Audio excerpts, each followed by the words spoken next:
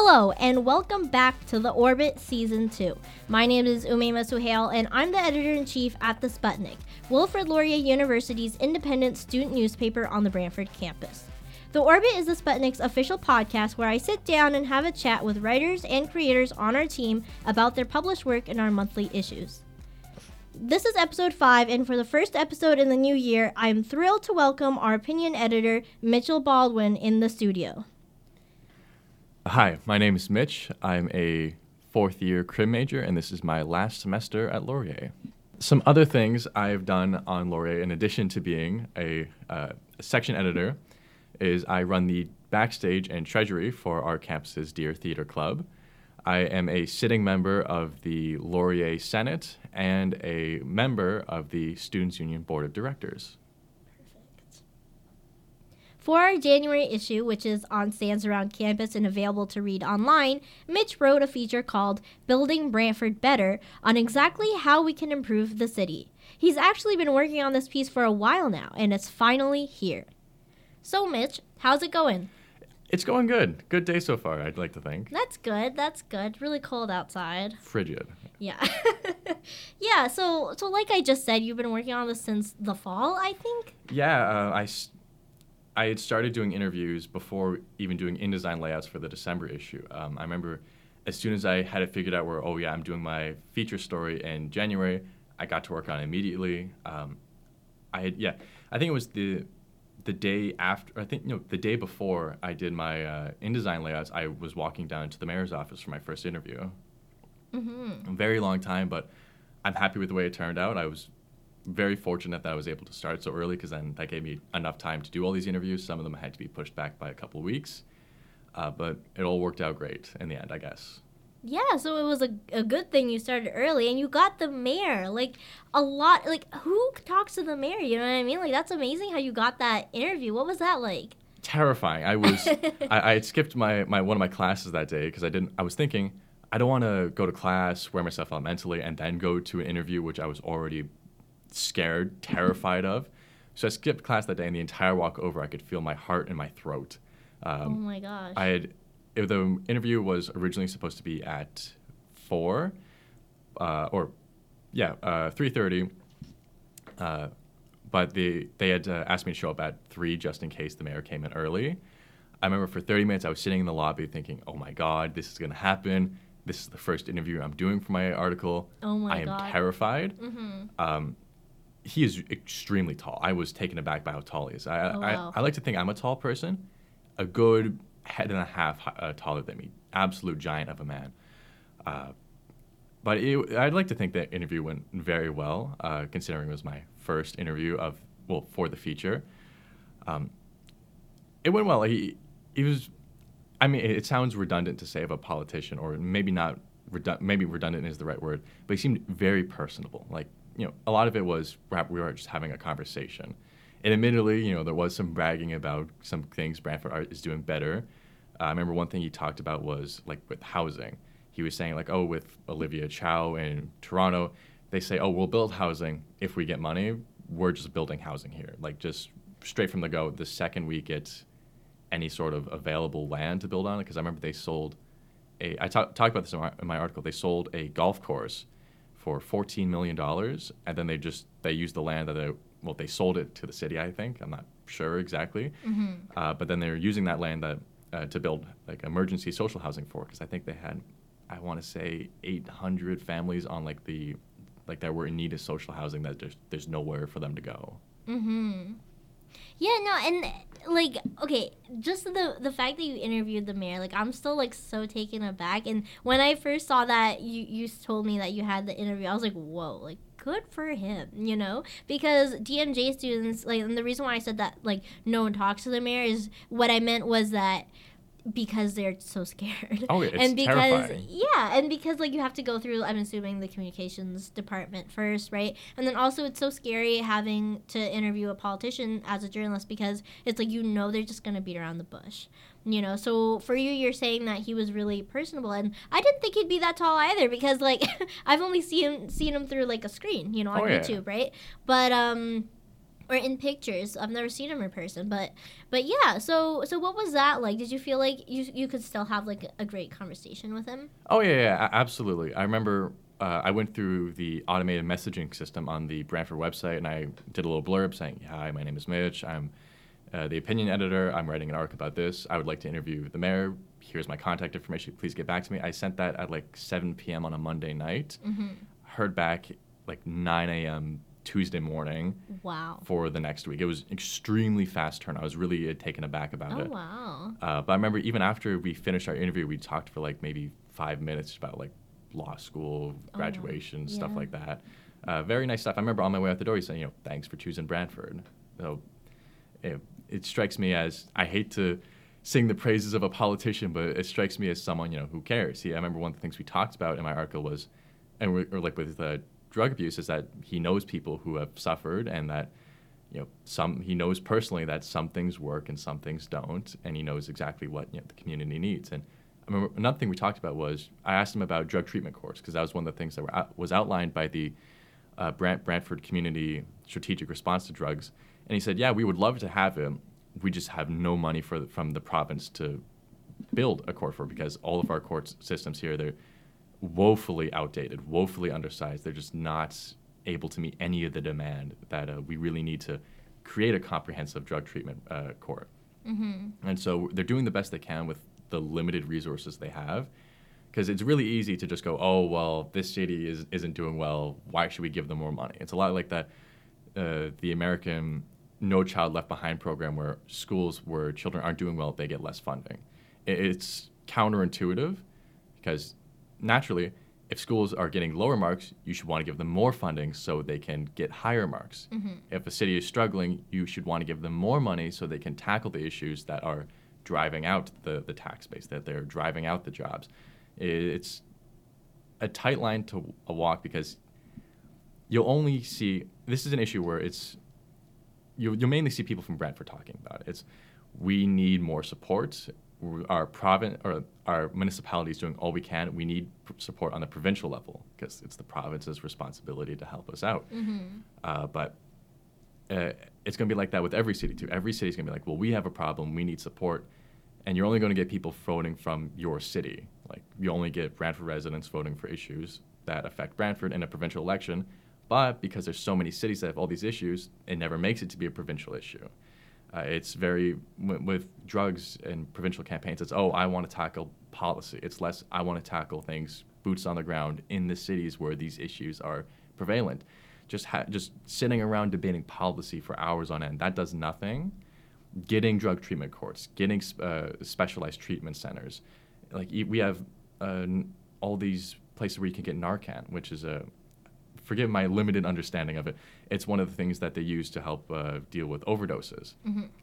And they have all these things that they're trying to do the best they can with, but they don't have the fundamental overarching support to do a vast overhaul, because the reality is that Brantford can continue like this, but no one wants for it to continue like this. There needs to be, it's also another thing with, there needs to be housing, but there also needs to be a big court. There needs to be a big court building where they can get judges, they can get bailiffs, they can get all the staff they need, and that takes a lot of money. Mm-hmm. Money that you just can't save up year to year on a municipal budget, because stuff happens, life happens. You're rarely ever going to be able to save large amounts of budget year to year. So it's a thing where the province really just needs to step up and pitch in and take the issue of drug crises seriously. Yeah, and I think one thing that you reiterate in your article over and over again, and we'll definitely delve into this in more detail later on in this podcast or in this episode, but you said that this kind of has to start with students, and even going back to just interviewing the mayor, like the reason why I was so taken aback, because you're telling me that he was really happy that you wanted to talk to him. They got back to you right away. He said, "Thank you for choosing Brantford," and we all chose Brantford when we signed up to go to Laurier Brantford, right? Yeah. So it's like, clearly, he's willing to talk to us. So why haven't students reached out? I'm in the DMJ program, and I'm saying we don't really reach out to the mayor, but why? Because we just assume that we're not going to be able to talk to him? Yeah, you know what I mean? I'd say that'd be a part of it. I'd say if I had to say there were the two biggest factors in this. It'd be fear and a sense of isolation, because it's like, I know for myself, I thought, it'd be great to get an interview, but I thought, oh, there's no way in hell I'm going to be able to get this interview, so I'll figure it out. But I got it. And it's also isolation. I talked about, I interviewed one of the professors on campus, Dr. James Cairns, and one of the things he was talking about, one of the things we talked about was, with big social movements, we're really gifted on this campus that we have a lot of professors that are aware. They're cognizant. They try to stay in the loop, but there's only so much they can do if there's no student support. One aspect about that we talked about is there being a critical mass of motivated and collaborating students. So the thing is, I can go talk to them as a solo student, as a journalist. I can go say all this stuff, but nothing is going to happen. There will be no fundamental change with any of the things I talked to them about, unless we have a critical mass of students they're collective, they're motivated, they're communicating with each other, they're organizing themselves. Like, the best way I could describe it is a workplace unionizing. Everyone needs to be on the same page. Everyone needs to be working together. Everyone needs to be in the loop and aware of what they're doing and why they're doing it. And that's something we really don't have here on Brantford, because Laurier, they describe our campus as being a commuter campus. Half our student body is commuters. They're creating another campus in Milton, which is also described on their webpage. I wrote about it in an article back in September, a self-described commuter campus. That's not a campus where it's going to have people there living in the city, living in the conditions, the day-to-day. They're shopping at the stores in the city. They're not going to have people who are there. They're going to have people who show up, go to class, and go home. So just to expand upon that, it's students, I'm just trying to find a way to word it right. Yeah. It's a thing where we're only here for 4 years. And your first year, you're in residence, it's all this fun. You may not be really aware of all the issues. It's only when you get to your later years, you're renting, you realize, oh, wow, this place needs some help. There's people suffering from homelessness, from drug abuse, from poor education systems. And it's only when you get to be like, oh, yeah, I'm in my third and fourth year, I'm, high up in all these clubs, when you get to realize, okay, maybe I can do something about it. But at that point, you're already out the door. It's a thing where it needs to be right from go. Like, the second you get to campus, there is someone saying, hey, these are the things going on. Sign our petition so we can go to this organization about it, or so we can protest here. It requires a lot of torch passing from students, like senior students who have been there. They've seen how it goes. They've done the work to figure out how they can improve it.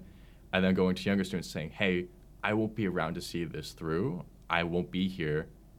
Please do this. I want to pass the torch off to you, because when you get to be in my position, you'll see, like, from senior student to younger student, you'll be able to see, oh, there's all these problems. You'll have years to think about it, how you can fix it. But then in April, when I write all my courses, I'm going to think, well, what can I do? It's the end of my last year. What can I possibly do? And at least to me personally, what I can do is say this. I can say, and nothing will just magically change just because.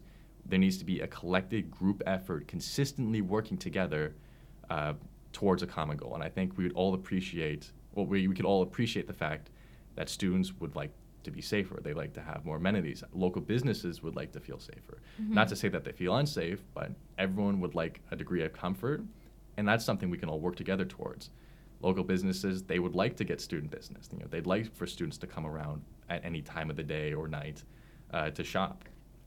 But that's the thing we can only really get is if we band together as a community, not just as students, not just as residents, but as people. It's easy to just say, oh, it's a Brantford problem. This drug abuse, it's a Brantford problem. It's a people problem. The city, the name doesn't matter. It could be any other city in the world. It could be any other city in Ontario. It could be any other city in Canada. It's a people problem. It will always persist if we just bury our heads in the sand and go, okay, well, I only have to show up from 9 to 2 today. I only have to show up from 2 to 4 today. Then I can go home. It's the check-in, check-out mentality to say, oh, I'm only going to be here for a little bit. It doesn't affect me. That is one of the biggest detriments to collective organizing. That's all I have. The second word vomit. No, I have questions about that. So, especially what you just said, like this check-in, check-out mentality. Because, like, I was resonating a lot, like, even with what you were talking about, like, people are actually living here, right? First year we're all kind of on res, and then we learn about the rent, and we rent here, and then we buy groceries here. So I personally have gone through the same experience. My whole first year was online, but in second year, I took the fall term off, so I was back here for the winter term, and classes were in person. Then I was living on res, but I still had that experience of like going to Freshco to get my groceries, right? And I also knew not to go too late in the day or else it'll get dark, and I don't want to be walking across that parking garage we all have to walk through to get there. It's not very safe. Exactly, right? And then I was also living, in my whole third year, I lived here in downtown, so you learn more about that, right? But I definitely think that, I kind of resonate with that, like, oh, this is so temporary. I'm just here for like a year, which in hindsight is not a lot of time, right? Like, and now this year I'm commuting. It's like I'm doing something different every year. So now I'm commuting. So it quite literally is, I'm here, like I got here 8:30.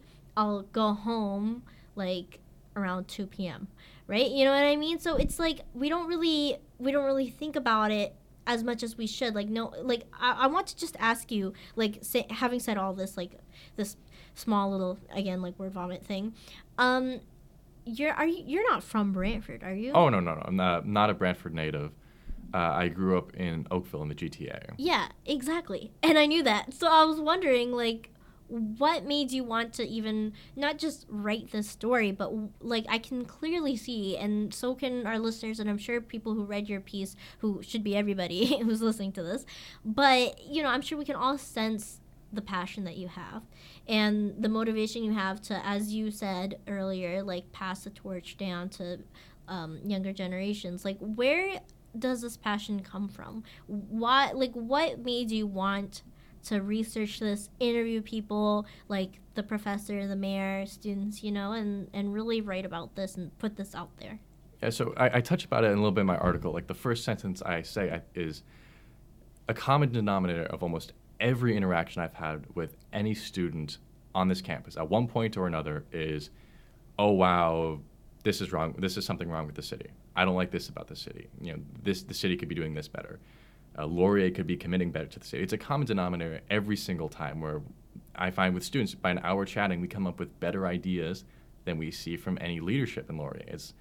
Don't get me wrong, it's a tightrope to walk, because you don't want to drive out local business. You don't want to drive out local residents.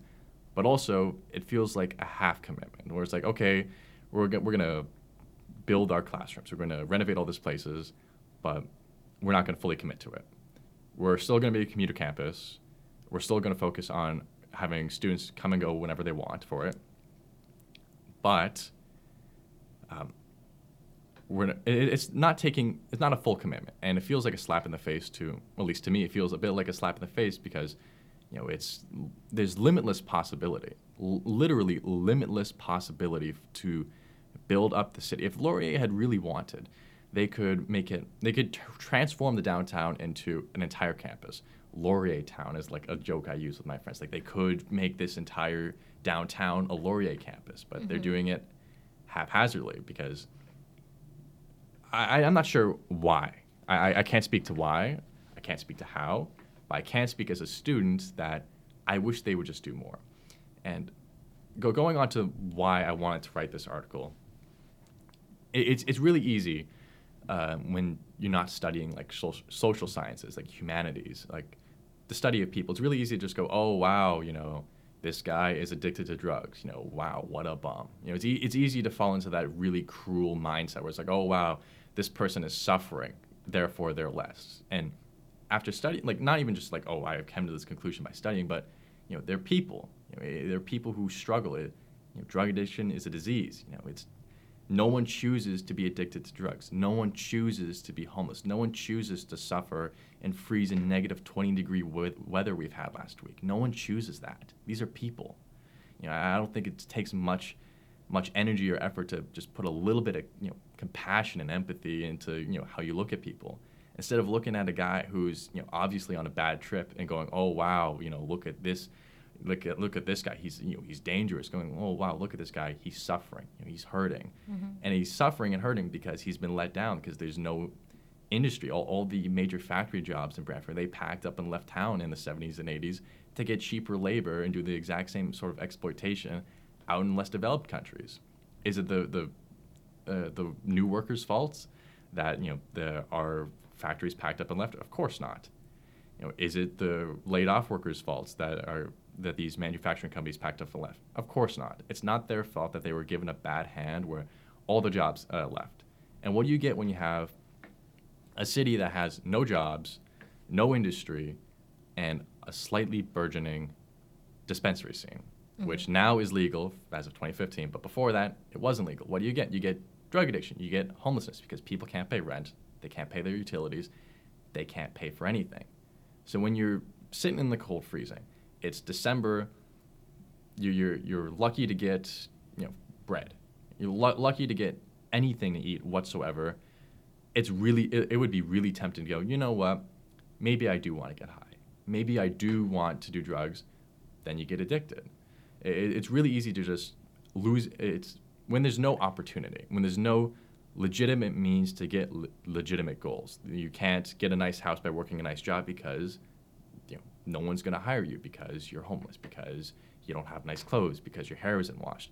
When you're fundamentally cut off from all of these pathways, when there's no way for you to go from where you are to somewhere else, it's very easy to just stay there. Because what else can you do? You can't get up. You can't go, okay, I'm going to go march into this office today and say, I'm going to work hard, give me a job. They're just going to kick you out.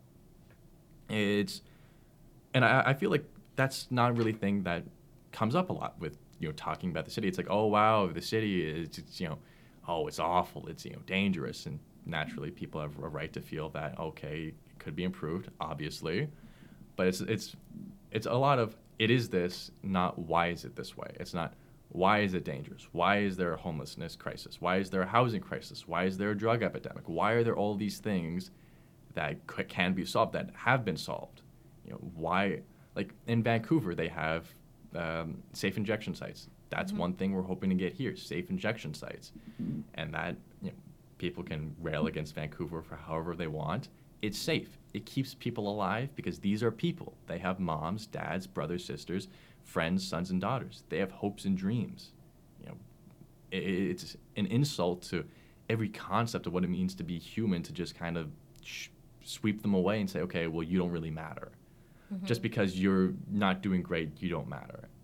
I'm a strong believer in the concept that a society can be best defined and characterized by how it treats its most vulnerable members. How do we treat those among us who need the most help? And looking around outside, we're not doing very much. We're trying what we can, but at least in regard to Brantford, money runs out. You have a limited amount of dollars to do the most with, and they're doing all they can for it, which is why we need our province to step up for it. We need people who are elected to represent all of us, because a drug issue doesn't just affect Brantford residents, it affects everybody. Giving a blank check to cities that are dealing with drug crises is as a blank check, it's like build courts, get all this stuff going, get all these rehab centers up. That as a blank check to say, okay, we're going to set this up everywhere. That helps everybody. That it by every conceivable metric, helping people as a point blank. We're going to give people a place to sleep, warm food to eat, clean clothes to wear, a place to get better because they've had a rough go of things.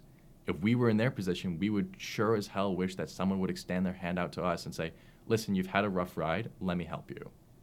And I like to think that Laurier Brantford, specifically with our concentration on social sciences and liberal arts, we have a really good student body that would understand that. It's not like I'm breaking the mold by saying, oh, these are people, treat them with respect.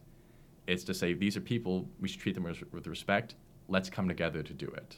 I'm not sure if that's very cohesive or makes sense, but that's just sort of my thought process going into writing it. No, you said so many thoughtful and insightful things. This definitely should give listeners a lot to think about. And I resonate so much with what even the small things that you're saying other students were thinking. I remember when I was in first year, Like I just said, everything was online. Yet still, like over like Zoom meetings in clubs and stuff that were virtual at the time, right? I'd hear people like using terms like crackhead, to describe like Brantford and the people here. And like obviously, I've never really stepped foot on campus, so I had no idea what they were talking about. And even then, I was like that is so inappropriate to say, especially like because I was a first year and no one knew me.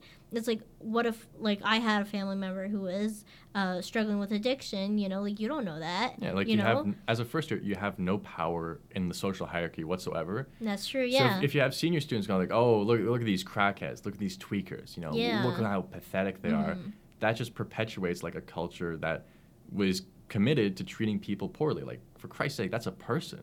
They had a childhood. They had favorite books, they had favorite toys, they had favorite clothes to read.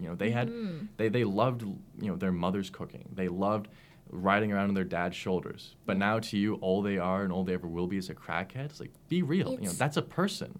It's dehumanizing, and it's disgusting to hear. Like, I remember I used to call it out all the time. I used to be like, what do you mean by that? Because that's always what you should ask. Like, whenever someone says something like, little offenses, just be like, can you like explain that? Like, I don't get it, and then they always kind of like fumble a bit or they get silent, They stumble back, they backtrack. Yeah, so everyone was just silent because I was like, what do you mean? Like, what I mean? Like, are there resources? Like, is Lori doing anything? And they were like, yeah, like, you get in trouble if you, like, mess with them.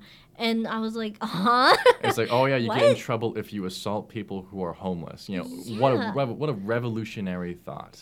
Like, Jesus. Yeah, it was just because again, first year, I have no idea what they're talking about, and then this is how they describe it to me. It's like, what? So anyway, I think even the language is something to think about. But like you said, like I don't like every student has had.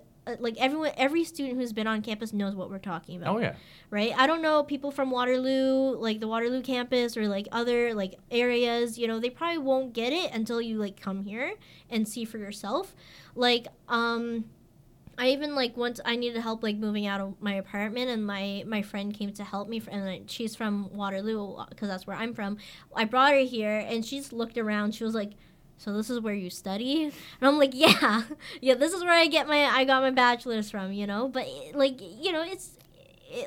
I don't know, like, it's been like this for a long time. This campus has been a thing since 1999. That's like 25 years ago. Yeah, that's not a lot of time. Literally 25 years ago. At the same time, it is a lot of time. Yeah. You know what I mean? At the same time, because it's like, I know that you mentioned that in the 70s and 80s, like, there's been, like this economic shift, right? But then also I've had professors who told me, like, oh, we haven't taught on campus since, like, 2018, and like this place has changed after COVID. Oh yeah. Because just there was this huge, again, people were struggling with finances, businesses had to close down. I even see like in Harmony Square, there's like boarded up places that if you look on Google Maps, they were open and flourishing like years ago, So there's a lot of problems here, and but like I've spent 4 years here and so have you, and like within that 4 years, like we've been seeing all this, but in all honesty, I haven't seen much student action or change or even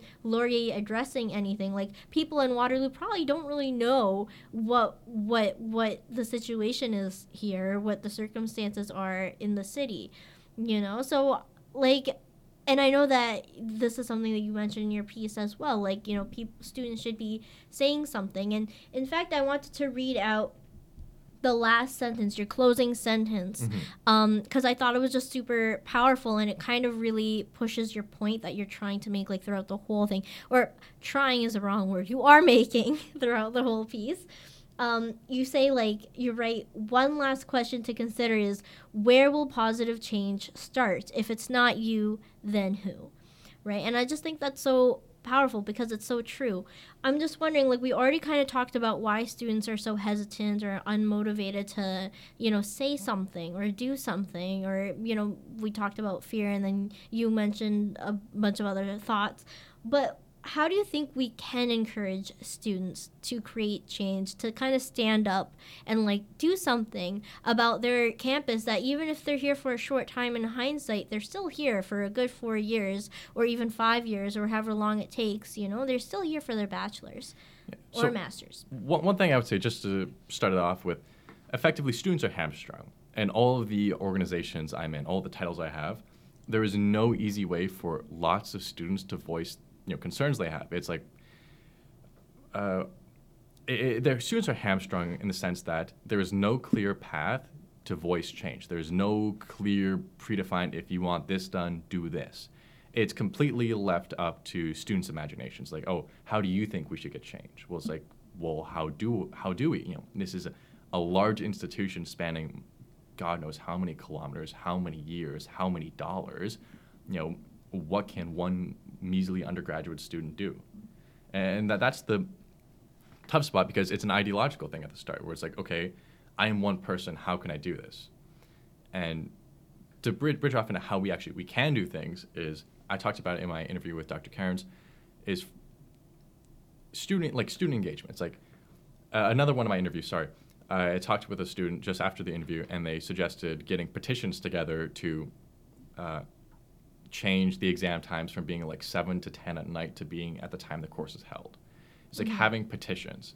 And to bring those two sort of ideas together is, if we were to get student petitions where it is a lot of students, not 100 students, not 200, not 300, like 600 students signed, hopefully even 1,000. If we had every student possible, every student that lives in Brantford sign this petition saying, hey, we want this changed, then we could get support from professors. Then we can get support from administrators, because it's not us versus profs. It's not us versus admins. It's not admins versus profs. We're all here together. Professors, they teach here. Students, we learn here. Administrators, they work here. We're all in this together. So one important thing to just keep a note is, you have absolutely every right to be frustrated, to be angry, to be mad as hell that nothing changes, that it's just same to same to same and same. However, you should keep in mind, most professors aren't your enemy. Professors, effectively, they wait for there to be a critical mass of students, like a large body of students, like six. I'll run with the number 600 as an example. Hasn't been put anywhere in paper saying, if 600 students do X, professors do Y. Absolutely not. If a large amount of students were to say, we're concerned about this is really, really important to us, professors will go, okay, this is important to our students are important to us, we'll support them. If students wanted to start an outreach program for like co-op or something like that, for like education, like people who want to go into a teaching degree. If Laurier wanted to start, I talk about this briefly in my article, if Laurier wanted to start like a co-op where students can volunteer to help out at high schools or elementary schools in whatever capacity, whether it's like a big brother or big sister program, if it's just like tutoring at lunch, just going to the library to help out students study, anything like that. If students really wanted to do that, which I'm sure a lot of students would love to do that, we can get a petition going. We can say, this is something important to us. We're telling professors about it, because the important thing is, even if you yourself don't know how to get something done, which most people don't, just getting awareness of it out there to say, as many people know as possible, chances are someone will know. And then all it takes is to have one big meeting where you go, this is what we want to do. Does anyone know how we can do it? And if you have enough people aware, they can go, wait, actually, I know this one person, and they know this other person. We can talk to them, and we can get something going. It requires a community effort, and no one person can do this alone. Then it's like bearing the weight of the world on your shoulders. You cannot do it on your own. You need not even friends. You need people who are concerned, people who are of the same mind, where it's like, we want to do something, maybe not even agreeing on what you want to do, but you want to have a forum available. It's like, one of the things I could suggest would be a large student petition where it's like, we want the establishment of a forum where on this day of every week for 1 hour, someone from somewhere will come down and students can just come in and go as they please, like an open hall where students will say like, hey, where are we at with this? Can we do this? Like I know with the Belmont, newly open restaurant, that wasn't public knowledge until I want to say maybe end of November, December.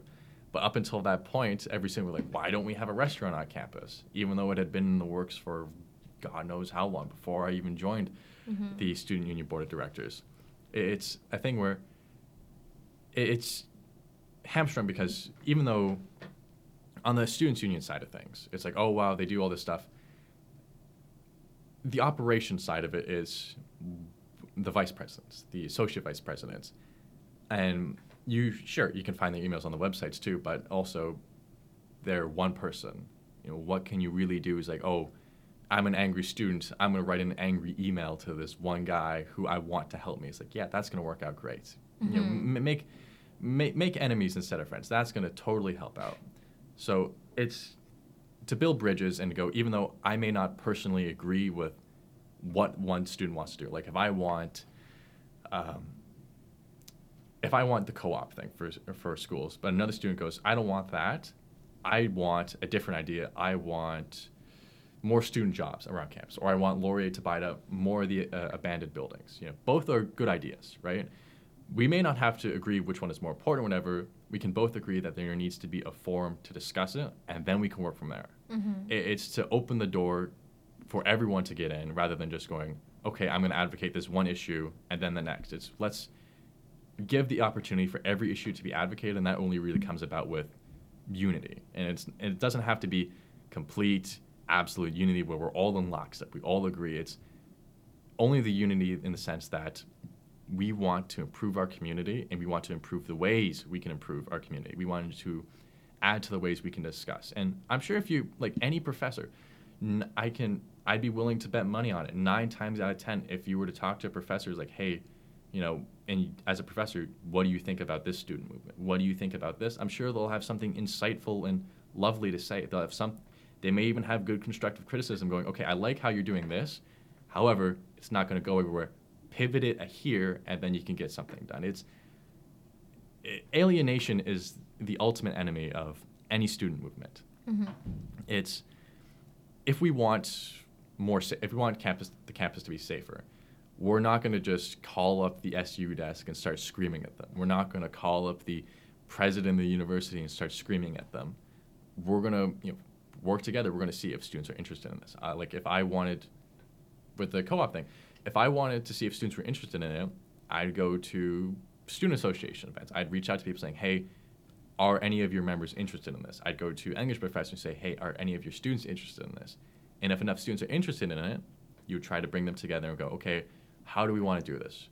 Do we want to do a petition? Do we want to do a protest? Do we want to just go around collecting signatures from professors and then submit it to someone? It's a thing where I'm sure you can do it any number of ways.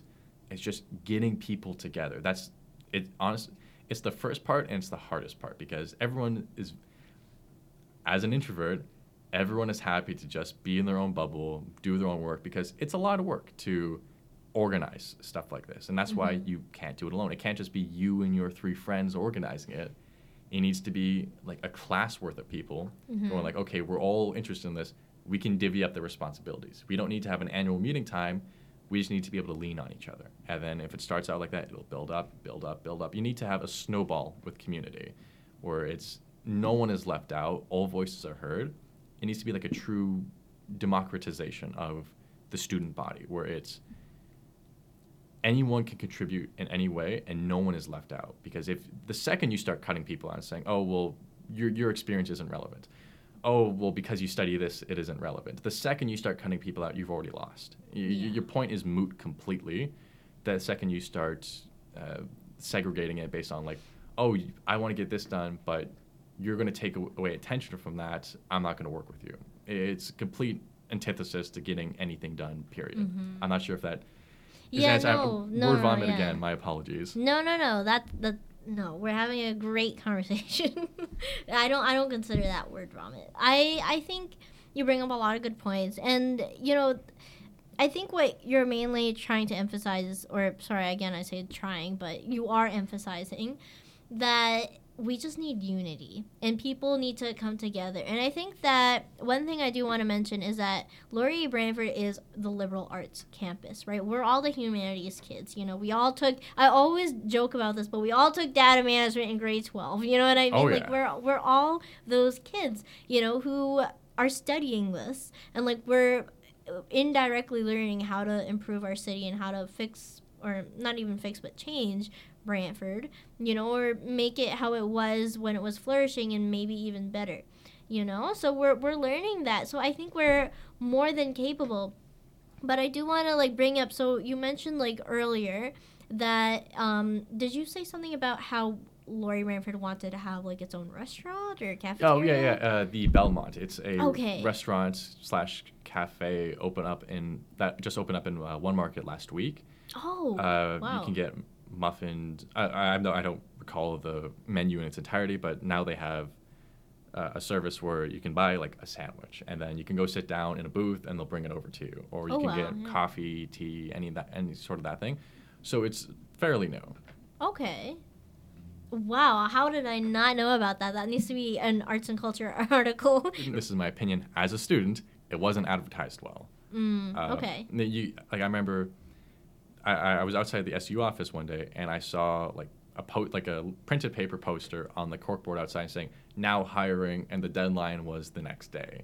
Oh, wow. So it was just it could have been a little more on the advertising front. Like it's shown in the email blast, but let's be real, how many of us read through that email blast that gets sent out? Yeah. To be completely candid. Yeah, to be fair. Yeah. And, I think it's really good that we ended up having that, because I was just going to say, like, we need a cafeteria here. Like, I know the Waterloo campus, they have Wilf's, but it's like, now we have the Belmont. Yeah, this was intended to actually be the counterpart to Wilf's, like the Brantford equivalent. Wilf's, yeah. Yeah, to my understanding of it, operations are still getting up and running, at least from a student perspective. Of course, yeah. It was the intended counterpart to it, and just put it plainly, everything there is cheaper than Fridays. The muffins are cheaper, the cookies are cheaper, the tea and coffee is cheaper. Please go. It'll save you lots of money. Thank you for saying that, because I just spent $6 on a drink. Oh. And I was like really shocked when I saw the price, and then I got my drink, and it has like all this like extra whipped cream on it, and I was like, I didn't know it would have all this, but okay, thank you. I mean, I really appreciate it, but yeah, we need more good eats here, you know what I mean?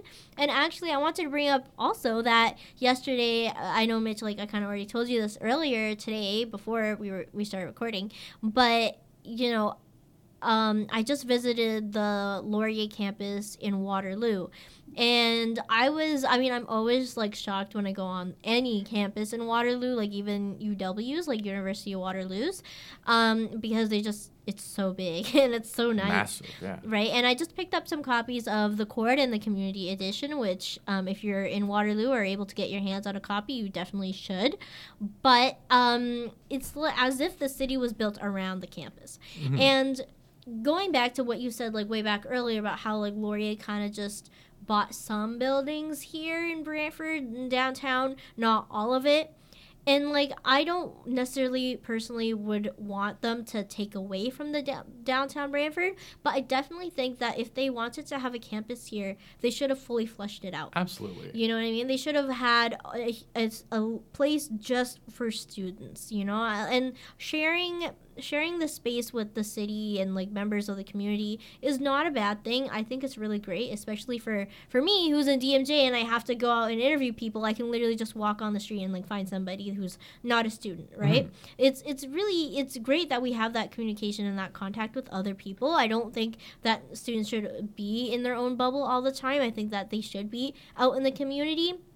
So I think Laurier Brantford helps with that. But I also think that, like, if you are going to have a campus in a city, have a fully fleshed out campus. I'll be like, oh yeah, I like go to Laurier, but the Brantford campus. People usually don't really know, what I mean. I mean, I hope they do, but, it's like we need more awareness. We need more here. And I definitely agree with you that it's really up to the students. Yeah, just to jump off your point where it's like, oh, I go to Laurier Brantford. Yeah. That's another thing, too. It shouldn't just be, oh, I go to Laurier Brantford. It's I go to Laurier. We are as legitimate as any other Laurier campus, whether it be Milton next year or Waterloo for however many years they operate. We have every right to claim Laurier identity, to say we are Laurier students. We're not Laurier Brantford students, even though we are in Brantford. We are Laurier students. We deserve the same environment that is being built up in Milton, that has existed for decades at Waterloo. We have every right to demand what everyone else has or will be receiving in the future. Exactly. And I do feel like every student here takes a bit of Brantford with them. Even after they graduate, I'm not even my dad told me, you're never going to forget the few years you lived here, in Brantford. And it's true. I probably won't, because I feel like a piece of me is here.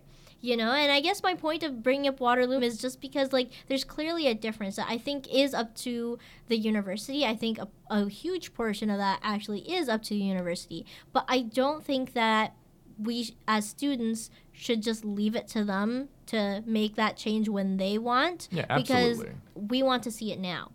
And it's like as if Brantford, for example, was your second home, you wouldn't want to see it be hurt in a way. You would want the best for it. Mm-hmm. So we want the change now, so it's we should be doing things that would, just so that even if we can't see it by the time we graduate, the future generations can, which I know is a point you already brought up. Yeah. But yeah, it's with the whole future generations bit. It's with building anything, you don't build it for yourself. By the time it's built, you're already on your way out the door. You build it so someone else has it better than you. It's like parenting. It's like you don't have a kid just because, I want a kid. You have a kid because you want to give them a better life than your parents gave you. And your parents, they had a kid because they want to give you a better life than they had. It's the continual passing the torch, saying, I had it like this. I wish I had it better. I'm going to do everything I can to make sure that those that come after me have it better. It's to say that it might be fine for me to have what it is. It is what it is. It might be fine for me. However, the future students, like my brother or my girlfriend, I want them to have opportunities that I didn't have. I want them to be able to have community that I didn't have, because I know how much I would have appreciated it, and I know that they're people. I know what they're like. I'd want the best for them. And I think everybody can relate to that, where even if it's fine for us, we all know someone that we want better for. And with another thing with this campus is it's small enough to where routinely as a fourth-year student or first-year student, you can make friends with the other. It's very much not segregated by grade level, where it's I'm a third-year student, so I'm with all these third-year other students. It's I can be a third-year student. I can be with a bunch of first years in a first-year course if I wanted to. There's no barrier for it. So even if you don't have people that you're personally related to or you're personally affiliated with, you can just look around at all these other students and go, you know what? I want better for them because I wanted better for me. I wish that someone, when I was in first year, looked at everyone, all of this and said, you know what? I want better for all these students. It's to look beyond yourself and go, you know what? I may not be around to enjoy it, but that's the price you pay for leading, for building. It's you don't do this to enjoy it for yourself. You do it so someone else can enjoy it. Mm-hmm. And that's the whole thing with, like I was saying earlier, with passing off the torch is nothing is going to be a turnaround like that. You're not going to get all these businesses opened up, all these buildings bought, renovated, and fixed up within a 4-month time span. Mm-hmm. That's just not going to happen. Yeah. You can, however, get that done over a period of time where as the years roll on, there becomes more and more and more and more. I remember I was originally in the Sussex program for a program orientation in February 2020. I think it was February 2020, before COVID. Makes me feel old. One of the ladies there, they said, in the next few years, we're going to have student residences and shops open in one market. Flash forward to 2024, we have the Belmont, and that's it. One lounge doesn't count, and it was already there. They don't get to brag about having that when it's been there for years. Mm-hmm. It's a thing where you can even see with administrators and professors and anyone at Laurier, they have ideas.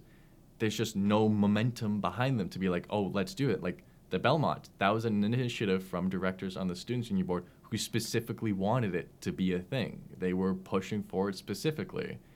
That wouldn't have happened if we didn't have motivated students taking advantage of the opportunities ahead of us. And just to add on top of that, with the Student Union Board of Directors, it's a 12-member board.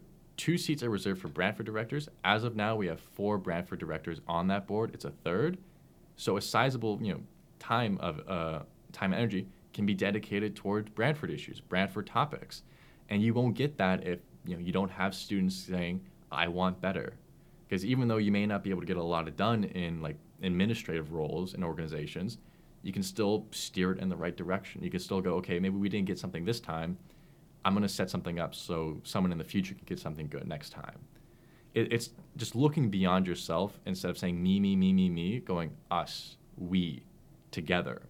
It's, I was saying it earlier, but it's just looking at everyone the same way you would look at your friends, the same way you would look at your family, because they have friends, they have family, they have hopes, they have dreams, they've sobbed into their pillow listening to an emotional album, they've jumped for joy at a concert, they've lived lives just like any of us.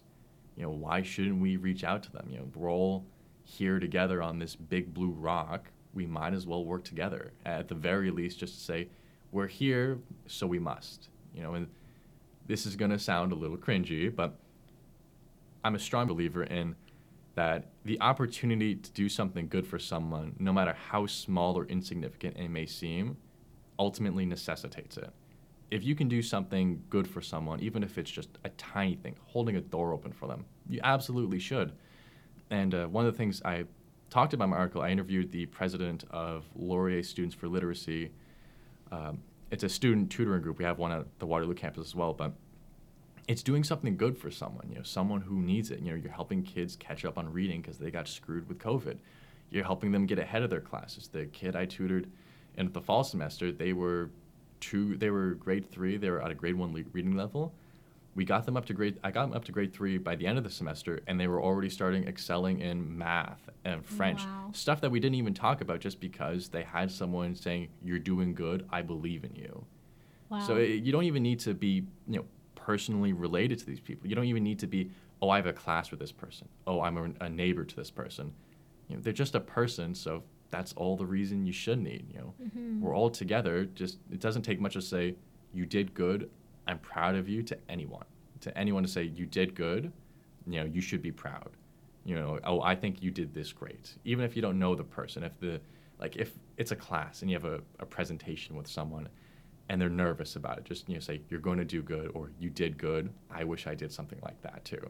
Because that makes a world of difference for them, because they can go from shaking like a leaf during their first presentation to at the end of the semester being cool, calm, collected, just because someone took 2 seconds out of their day to say, hey, I'm proud of you, you did good. It makes the world of difference to everyone, and you don't need to be around to see that happen. You just need to be around to push it in the right direction. The snowball, you just pack a tiny snowball and you let it roll, and eventually it builds up into something great for someone to make into like a giant snowman, as an example. It's treating people decently, because that's the only reason you should need to. Because at the end of the day, we're all people. Any one of us, we've all had rough times, and we've all wished that there was someone else to help us through our rough times. And even though we may have not had someone to help us, we can always be the person to help someone. A little bit of all over the place, but I think that makes sense. Yeah, no, it 100% does make sense. And it's really nice to hear you bring up the Laurier Students for Literacy. I know that was in your article, and, it's so great to hear that one student in particular really boosted his grades and, in his learning, I guess, in more than one course, just because he had that older person to encourage him, or her, pat them on the back, know? It was just saying, you're doing good.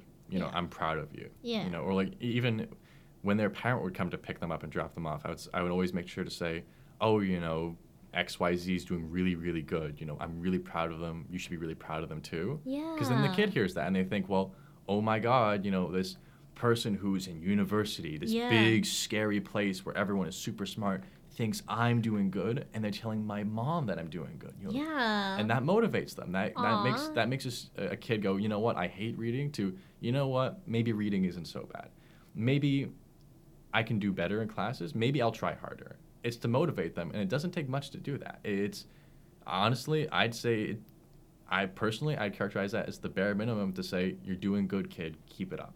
It doesn't take much. Yeah, no, for sure. That takes what, like 2 seconds Yeah. to say? And then especially I think like saying it to their parents too. Like I think because that just does so much for them. Oh yeah, like You know? everyone can speak to like how nice it was as a kid when your parents said, "Oh, you're doing really good." Oh yeah, yeah. Everyone can speak to how nice that was. So to have Mhm. someone who is like unrelated from school, they're not your teacher, they're not your professor, they're not your like the neighbor's older kid or whatever. There's Mhm. someone there specifically to help you to say, you know what, your kid's doing really, really good. Yeah. You should be very proud. That makes a world of difference because then Yeah. it goes from, oh wow, I had to go to summer school for the last 2 years for reading, to wow, this person believes in me. I'm gonna do really good. I'm gonna try my hardest. And even just to say like, you don't need to succeed. Like even just to say to a kid, if anyone else is volunteering, you don't need to tell them, oh, you have to do good. You just have to do your best. Because even if you do your best and you fall short, well, you did your best. There's nothing more you can do, and you should be proud of the fact that you just worked hard to begin with. That also makes a world of difference for them because it goes from, oh wow, I didn't get a good grade, I'm gonna stop trying, to, oh wow, I didn't get a good grade, I'm gonna try again. Mhm. And I keep repeating it, but it really does, in every sense, make a world of difference. Mhm. No, for sure. And it's really nice to know that you're involved in the community. I know you're involved in so many things at Laurier Brantford, but then also like just helping out students in the community too. And I think that in part it's this type of involvement that students us as students that we do that can motivate us to want to change the city on even a larger scale. So I'm just wondering, I know I kind of already asked you this, but just to kind of ask you again, it's like, what makes you so motivated to be so involved in the community that you think that if you share could motivate other people to be involved and to actually say, you know what, I do want to sign that petition because I do care about Brantford and I want it to change? Yeah, so one thing I'll just start with is it's a mentality that, at least just starting it, just getting the ball rolling, someone has to do it. It's nothing special to start a conversation. It could be anyone else sitting in this chair with any of these other club committees. It could be anyone else. It just so happens to be me. And because I have all of these opportunities, of which I'm eternally grateful for, that I feel like it's my duty, it's my personal responsibility to try and use those opportunities in any way I can to motivate people. Because it's easy when you're not doing anything. If you just show up for class and then you go home, it's easy to go, you know what, I don't really care. I'm just here for 2 more years. What's another year? But when you're there, when you're trudging through the snow, when you go to get groceries with your friends, or you go to a coffee shop to have a meeting with a professor or something like that, that makes you care. It makes you care, and when you care, you can't just turn a blind eye and go, it doesn't matter, because it does matter. When you go to the library and help young kids practice their reading, you can't not care about education. You can't not care about budget cuts for schools. You're going to care. And then you're going to live your life thinking, okay, how can I change this? And even though you don't have to be Superman, you don't have to be moving boulders day to day, you don't need to rescue kittens from a tree. But when it gets to be election time and one politician, who will go unnamed, is going, you know what, we really stuck it to those teachers. Let's do it again. It was like cutting the budgets. Mm-hmm. You can go into that and go, you know what? I've seen how this affects people. I've seen how this affects this one kid who really needed help. I'm going to vote for the alternative from whoever they may be, because I know they'll do a better job by this kid than the current establishment. So yeah, I do want to ask you, on the technical side, what was the most challenging part about writing this piece, doing its research and interviewing, all of that? Starting. The absolute hardest part was just starting. I'd already put it up. By the time I started conducting interviews and starting my research, I'd already put it off for 2 weeks. Because I think, I'm nervous, I'm scared. It's just starting. It's taking that leap of faith and going, you know what, this is something I'm going to try. It may not go well, but if it doesn't go well, I tried my best. That's the hardest part, just to submit the automated message saying, hi, my name is blah, blah, blah. I'm with blah, blah, blah. I'd like to interview the mayor. That's the hardest part. To just get out and say, I want to do this. I'm committing to do this. That's the hardest part. After that, everything is just downhill with, like, it just becomes easier.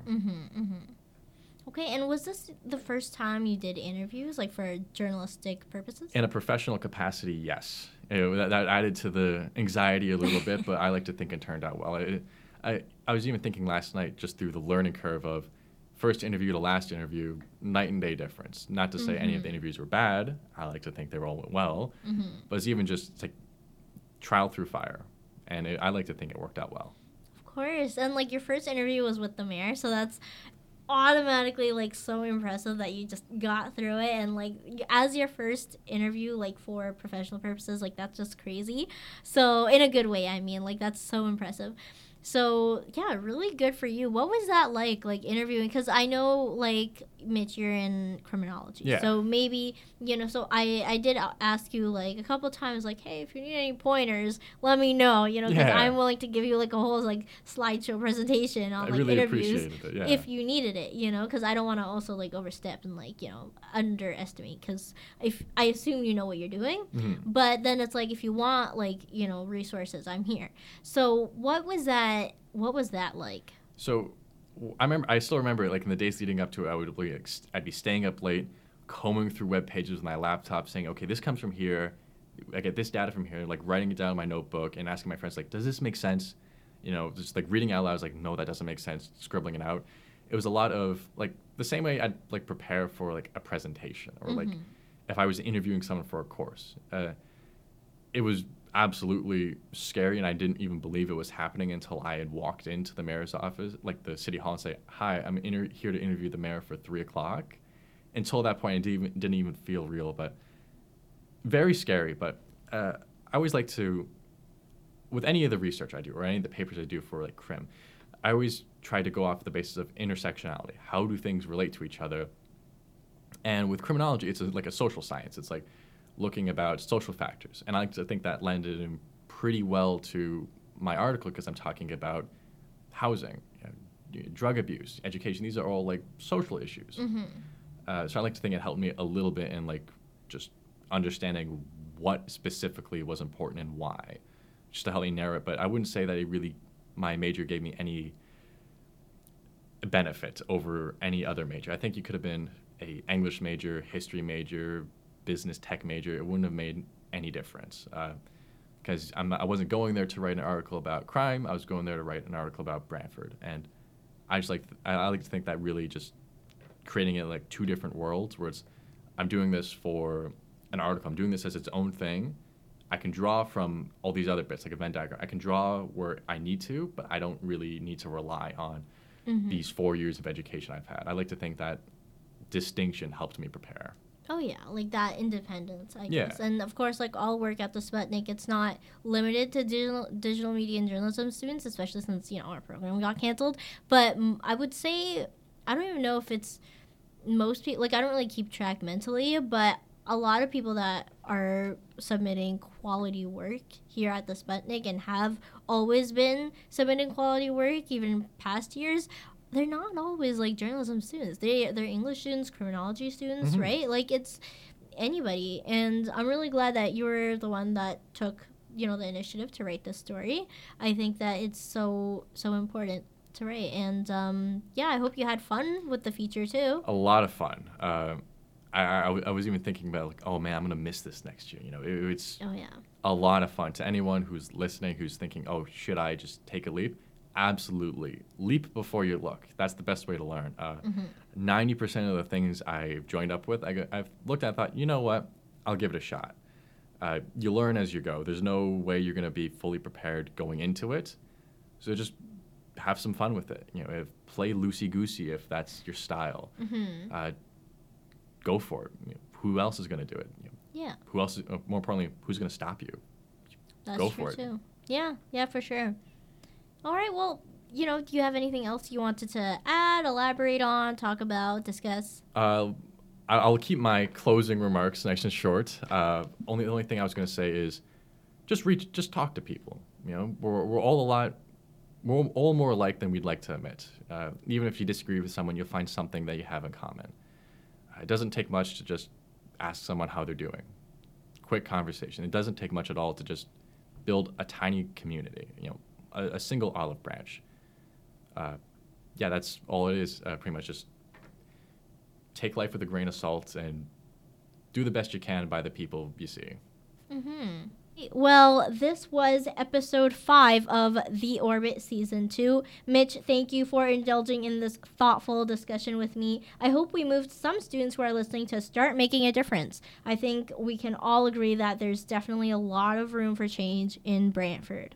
Read Mitch's feature, Building Brantford Better, in our January issue, the first of the new year. You can find other fantastic work writers are passionate about on our website, thesputnik.ca. That's thesputnik.ca.